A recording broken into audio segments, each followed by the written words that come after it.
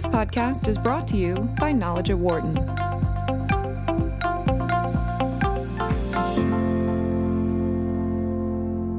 Have you ever wondered why some people tend to phrase questions in a particular way? In many cases, it is to try and elicit a response that they wanted to hear, either positive or negative. And at times, the type of question you present to someone can actually lead to a lower level of veracity. Recently, Wharton professor Marie Schweitzer and University of Utah assistant professor of marketing Eric Van Epps looked at how questioning can impact deception in responses. Maurice, who's a professor of operations, information, and decisions, joins me in studio. Eric is joining us on the phone right now. Maurice, great seeing you again. Thank you for coming in. Thanks for having me. Thank you. Eric, great to have you with us. Great to be here. Appreciate it. So I guess let's take us back first, and before we dig into the research, but the interest in looking at questioning and the responses, where does that come from? Well, I think the initial idea here was to think about, let's say it's a negotiation, or it could be an interview, or it could be any number of different contexts where there's some information that one party wants to get out of the other. And that information might put you at a disadvantage. So in an interview, I might ask you, do you have other offers? In a negotiation, I might ask you a similar question or try to get at, how much you value things or what your timing is like. And the idea is that if we were to look at the existing literature and the existing advice people give, it's to say, hey, be sure you ask questions. And sometimes the advice goes one step further and say, well, make sure you ask lots of questions or ask open-ended questions. But the advice really ends there, and there's really no research that before now has really informed our understanding of, hey, what kinds of questions should we be asking?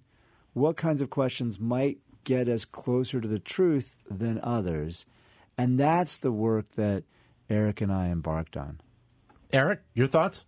Yeah, I mean, you also hear the expression, there's no such thing as a stupid question, and that's never rung true to me. I've always thought there were better questions and there were worse questions. And so it's interesting in this research to just try to tease that apart and determine what kinds of questions convey your own intelligence, what kinds of questions get the kinds of answers that you're looking for, and which kinds of questions, frankly, don't. How frequent are we talking about here? I mean, seemingly this is a part of a lot of conversations in this realm, whether it be a negotiation, whether it be a job interview. I would think that this is a basic standard piece to the back and forth between these two people, whoever it may be. Yeah, so I would add, yeah, you're exactly right. That is, I think questions are an integral part of every communication we have, where we're constantly engaged in not just stating information, but trying to get somebody's reaction or learn information from people. In this case, what we found is that the questions that you ask, different kinds of questions, will elicit very different kinds of responses. We're talking about, I guess, in some cases, Eric, the difference in a couple of words here and there making that difference? Yeah, and so it might be the case if you are interviewing somebody for a job that you want scripted questions, because you might not realize the subtle differences in the questions you ask, the impact that might have on the answers that people give. And so in our studies, we, of course, script the questions to make sure we're really carefully looking at the differences that are observed. And it might be the kind of thing that a practitioner would want to practice as well, is script them, be careful about how things are phrased, because even just a few words putting things in a negative framing or a positive framing can make a difference. And that was kind of how you looked at this research, is that you ask some questions that the assumption would be negative, some where the assumption would be positive, and then other questions where there really was no assumption one way or the other? Yeah, that's the framework that we started with. And in fact, I mean, just as Eric was pointing out, that we found huge differences in the kinds of responses people would give. Eric? Right. So if you think there's a problem and you assume the problem, you presume that there's a problem. What's wrong with this car that you're trying to sell me? as opposed to asking, this car doesn't have any problems, right? We find that little flip of framing changes the way people respond. People are much more likely to disclose problems when you presume the problem. But if you say, there's no problem with this car, right? They go, yeah, the air conditioning works great. They spin right into telling you the one thing that works really well on the car. How much does, Eric, the knowledge level of the person asking the question, going into that question, kind of play into the response that person gives? Yeah, I mean, we think questions help to reveal that knowledge. That's one way you can demonstrate your knowledge is by the question you ask. And so if you don't have much knowledge going into the situation, we don't necessarily have specific advice for you in that situation. We're kind of assuming that you have some knowledge coming into this to determine which questions you should ask. But if you do have that knowledge, don't just be general and polite. Go ahead and demonstrate that knowledge by being more assertive. Especially, I guess it would be if you're in a situation where whatever that answer may be, that it's going to be verified by the person on the other side of it, correct? I think that's right. So and then sort of building on Eric's key point here, the questions that we ask reveal information. Yeah. So one of the key ideas that we're talking about here is that questions not only solicit information, they reveal information. They reveal information about our assumptions, about how much knowledge we have, about how assertive we're going to be, and all of those things feed into the responses that we get. How do you think that this type of research potentially can impact many of these processes moving forward? Well, I'd say that, when we think about guiding the conversations that we have, what questions we should ask, when we think about, hey, here's an assumption that I might be making, let me challenge that in a different way. The way we practice conversations or even, go through some, trials or, training to develop our ability to ask better questions, whether it's for interviews, whether it's for negotiations or many other contexts. I think we should really think much more deliberately and carefully about the questions we ask, and in some cases recognize that if we ask a question, we could be revealing information about us that we really don't want to reveal, and so asking a question could actually be the wrong thing to do. Eric, did you find situations where that reveal of information was more on the negative side than necessarily the reveal being positive information? So we had one study where we asked questions, and we manipulated whether we asked about kind of a common behavior. We asked, do you use work time for personal email, which a lot of people do. Yeah. We also asked, do you use work time for like online gaming, which is certainly a less common question. And that latter question about the less common behavior, people didn't engage in that behavior, and so there wasn't anything to disclose. And then they said, yeah, that question asker, what were they thinking, right? They rated them more negatively. They thought they were less competent, less warm, and so there was kind of a backfiring there where you presume that these people, if you're asking that presumption kind of question, you presume that they use work time for online gaming. Yeah, people are like, you're overshooting. You've missed the mark here, and I trust you less because of that. But it sounds like that the activity that you may bring forth in that question, whatever that activity may be, you mentioned social media usage and or gaming, that will have an impact on the person's response in terms of how much information they want to bring forward. Correct? Oh, right. Yeah, and so sometimes, now you're focusing them on online gaming and you didn't get to any of the other behaviors that they might engage in, or if you ask the question too generally, it might backfire and they're just going to spin into what they wanted to talk about all along, and you never got to the point that you wanted to bring up. Maurice? Yeah, I think that's exactly right. So you're hitting it, right on the head. 844-942-7866. Or if you'd like, send us a comment via Twitter, either at BizRadio111 or my Twitter account, which is at DanLoney21. I would imagine that there's probably even differences when you're talking about being in a job interview as compared to being in a negotiation. The difference in terms of how the question is phrased, what the expectation of the response is, there are subtle differences within that part as well. Yeah, we found is that the questions guide people in a very specific way. So they guide people not only to think about the topic or the level of specificity, but what we've found is that by communicating information about the presumption, so there aren't problems, right? Or what problems are there? As Eric was explaining, we're conveying information about our expectations, and in the study that Eric was talking about, the kinds of revelations we get for things like how much time they spend at work doing personal things, those answers are profoundly different depending on how we ask the question. The truth is out there, but what we get is totally different. Is the motivation for the person that is being asked the question, how much does that factor in as well? Because just thinking about the job interview or the negotiation, there's a financial element involved for that person to be able to either A, present the right answer, or be able to present the answer that gets them the benefit at the end. Well, let me even sort of like build on this and take this to a different context. Imagine you're going in for your physical, and the doctor, who's very busy, the doctor has maybe 40 patients to sort of rush through. Right. They're going through the physical, and they might ask you a question like, you don't smoke, right? On the way to, you know how to lose weight, right? Yeah. Just trying to get through a very busy day, and they might just sort of, look at you, make an inference, make a guess, and by asking these affirming questions, they make it more difficult for you to say, you don't use drugs or alcohol, abuse alcohol. It's a more difficult assertion if you say, well, actually, I think I've got a substance abuse problem. You're more likely to go along and say, oh, yeah, that's right. Yeah.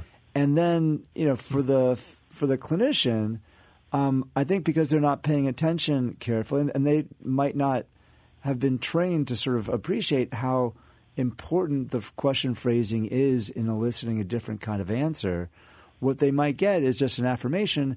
And, at the end of the day, it does allow them to move more quickly through that busy schedule. Especially with a doctor, if you've been waiting an extra hour to get to see the doctor to begin with.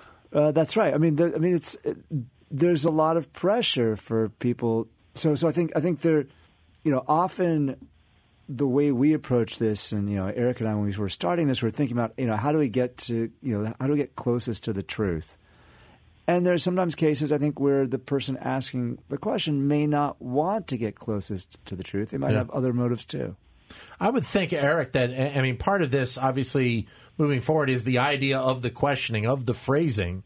But how do you get to the point where people that are doing that work are doing a better job or understanding what that questioning needs to be? Because that, for them, for that side of the conversation, that's the end goal, to be able to ask the right question to elicit the most effective information from the other side.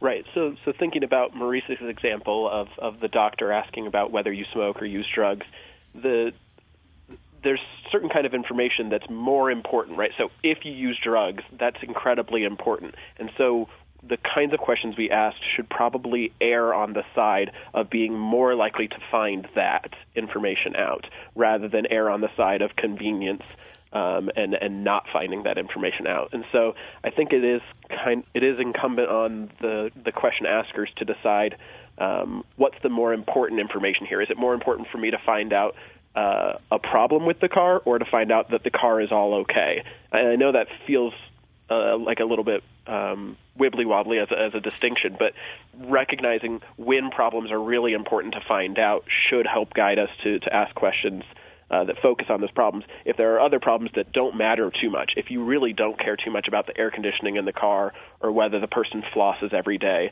maybe those questions you can be a little bit looser with. But when there's a problem that's really important to find out, then you should be especially careful in how the questions are phrased. Yeah, just sort of building on that. We know that, for example, drug compliance is very low. Yeah. Even for people who've had heart attacks, people who have heart disease, even people who've had transplants, that drug compliance is low. And the way a clinician asks the question could really guide people to answer very, very differently. And these could have serious health implications. I think I think our work sort of makes a few contributions. One is to sort of highlight just how important this is. That is that the answers we get are going to be profoundly different based on how we ask. And then to sort of guide people to sort of, okay, specifically, here's what we should do. Well, and even, Eric, playing off of what Maurice just said, when you think about it in the example you give about a doctor asking a patient about whether they smoke or not, we obviously have a very big discussion going on in this country right now about healthcare cost. And you think about that information transfer between doctor and patient, and how that could potentially impact those costs down the road. I mean, and we're talking about trying to save on costs. That could be one very simple, very easy way to be able to make that positive impact that we need to see in that area. Yeah, no, I agree entirely that there are going to be these particular behaviors that we can probably identify as being huge cost savers or hugely important for the person's health, and those should receive the even more focus than maybe they're currently receiving in terms of how we ask those questions. Joined here in studio by Maurice Schweitzer, professor here at the Wharton School. Also joined on the phone by University of Utah's Eric Van Epps. Your comments are welcome at 844-WHARTON, 844-942-7866. Or if you'd like, send us a comment via Twitter, either at BizRadio111 or my Twitter account, which is at DanLoney21. I'm going to take it back for a second because you start out in terms of the paper just asking about the basic function of questions in general. Yeah, that's right. So we sort of review some of the literature, and what I think is sort of really striking about this is how little work has really been done. There's some communication research, but most of the research that we're building on is decades old, and scholars really haven't been picking this up, haven't been very interested in this. And we find is that when we actually push on this, there's sort of fundamental things that questions are doing. Where I think naively we'd assume that, questions just to gather some information. And, of course, that's not true. That is, of course, the questions that we ask reveal a great deal of information about us. And the information that we're revealing, sort of, Eric's, point sort of early on, there's no such thing as a dumb question. Well, sometimes the questions that we ask might reveal something about our naivete or our expertise. And that's can be powerful in creating an impression in that conversation. But the expectation, Eric, that people will be able to answer, will be able to ask the right questions a majority of the time seems like it's something that is almost kind of bred into our society, into our business culture. Don't necessarily worry about it. You have a natural affinity to be able to answer, or I should say ask, those right questions. Right, and yet, if I think about many examples in my own daily life and talk to people, we ask questions in ways that often hedge, that are often like worried about being polite or creating a good impression. And the more presumptive, direct, aggressive questioning that might actually lead to the answers that we're really looking for, that feels really uncomfortable in a lot of situations. And so there's this push and pull sometimes between our desires to seem polite and to not seem overly aggressive, and actually getting the information that we want to get. Now, in looking at the research that you did, part of this, in terms of talking with the people, was, from what I read, an online survey. Is that correct, Eric? Yeah. So we did a couple of these studies online. So we'd ask people to imagine that they're going in for a job interview, but to answer truthfully about their own experiences. And we did some of these as online studies. We did a couple others in the lab. So there's a mix of the different designs of the studies. So how do you think what kind of an impact do you think there had? Obviously people can imagine one thing, but having this being online, and again, not having that physical person right there in front of them asking that question. So if anything, I would expect that disclosure rates would be lower for these online surveys, right? That you feel like you don't have to, that they're not going to be able to follow up and prove whether you've answered truthfully. But we're still seeing differences across these conditions, that we're still seeing those presumptive questions generate more disclosure of these negative behaviors, even in this online setting where nobody's going to follow up. You could take the opposite side and say, well, but it's also anonymous, so maybe people feel like they can disclose, and so that's why we measured in the lab as well. But in all of these settings, we're seeing whether it's just a faceless survey question asking you or a person face-to-face asking you this question, that those more presumptive questions lead you to disclose negative behaviors, problems, truthful information more frequently. Right, and that's why I ask you, Maurice, because you have this assumption that people not having to face somebody, up close, either are not more open about the information that they would provide, or they are more open because they don't feel that pressure of sitting 3 feet away from the person that, is asking them about their career and trying to give them the job interview. Yeah, I think that's an interesting point, where I think we're often, when we're in person, we're more likely to be compliant. So if I, like the doctor saying, and there's also a power issue here with the doctor, or you can think about an interview, where somebody asks you, you don't smoke, or you've been taking your drug medications, right? It's easy to go along with that and just affirm that assumption, even if it's not true. And I think the opposite is also true. When we presume there's a problem. Mm-hmm. So, how many times have you taken?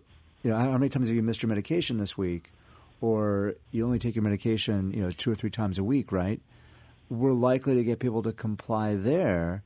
And I think the idea that, we're sort of finding this even in an internet survey, as well as in our in-person study, sort of our more in-person studies in the lab, we're getting, I think, strong effects across the board. And my presumption is that, this is going to happen certainly face-to-face in really important contexts. How much do you think then, with this research done and the results that you've seen, how much do you think this can be, to a degree, a little bit of a teaching tool in terms of asking the right question for people? Now, obviously, an HR department asking questions is going to be much different than a doctor asking questions, as we kind of laid out with, the situation that doctors are most in. But can it be a teaching tool? Oh, absolutely, absolutely. I mean, I think this is I think these findings have very broad implications. So we've been talking about, a doctor's office, interviews, negotiations, but this is broader than that, and certainly even sort of close to home as instructors. Yeah. In the classroom, if we're asked, like, you don't have any questions, right? As opposed to what questions do you have, or you must have some questions about this, that the way we approach our students will profoundly be different. Eric? Right. Totally agreed about the connections to the classroom. I've had friends talk about this in terms of the political moment and then what reporters should be doing, and when they're asking questions, that they could be a little bit more direct rather than general. I think there are broad implications across a lot of settings, including for people buying products, that they can be a little bit more assertive, a little bit more aggressive in asking questions when they're getting a used car or when they're looking for an apartment or things like that as well. Yeah, I'll just add one other key finding from our work is that when we looked at the interpersonal costs of asking these direct questions, right? So one concern you might have is, hey, if I presume the problem, so I'm buying your car and say, what problems have you had? You must have had some transmission problems, or what accidents, how many accidents have you been in? Sure.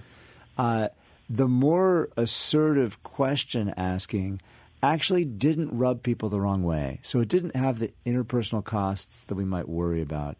And I think the politeness norms that Eric was alluding to before, those got a lot of the way we interact in our conversations. We often try to be polite. Yeah. And that might guide us or sort of push us away from being very direct. We found is that being direct is okay. That is, people didn't mind it the way we thought that they would. There's not a negative perception about the question, the person asking the question. Exactly right. Which is interesting, giving the example that you are when you're thinking about buying a car, especially if it's a used car, there's probably an expectation that that person selling the car has that, okay, I'm going to get questions A, B, and C. If you don't get A, B, and C, are you willing to offer up that information, or are you going to stay back and not give it up? What we found is that, so I think people are more likely to reveal the information if they're asked the direct questions. Right. But and so even though they're being more candid and putting themselves at a disadvantage, they're sort of pushed to be more truthful. I think what we found is that people are okay with it. They don't blame the question asker. Right. They don't see that person as assertive and pushy in some way. They're actually fine with it.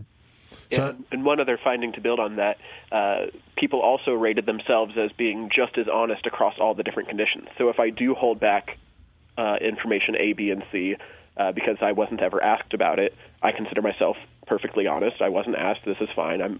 There's no problem with that. And then, of course, if people do ask me about it, I do reveal the information. I rate myself as just as honest.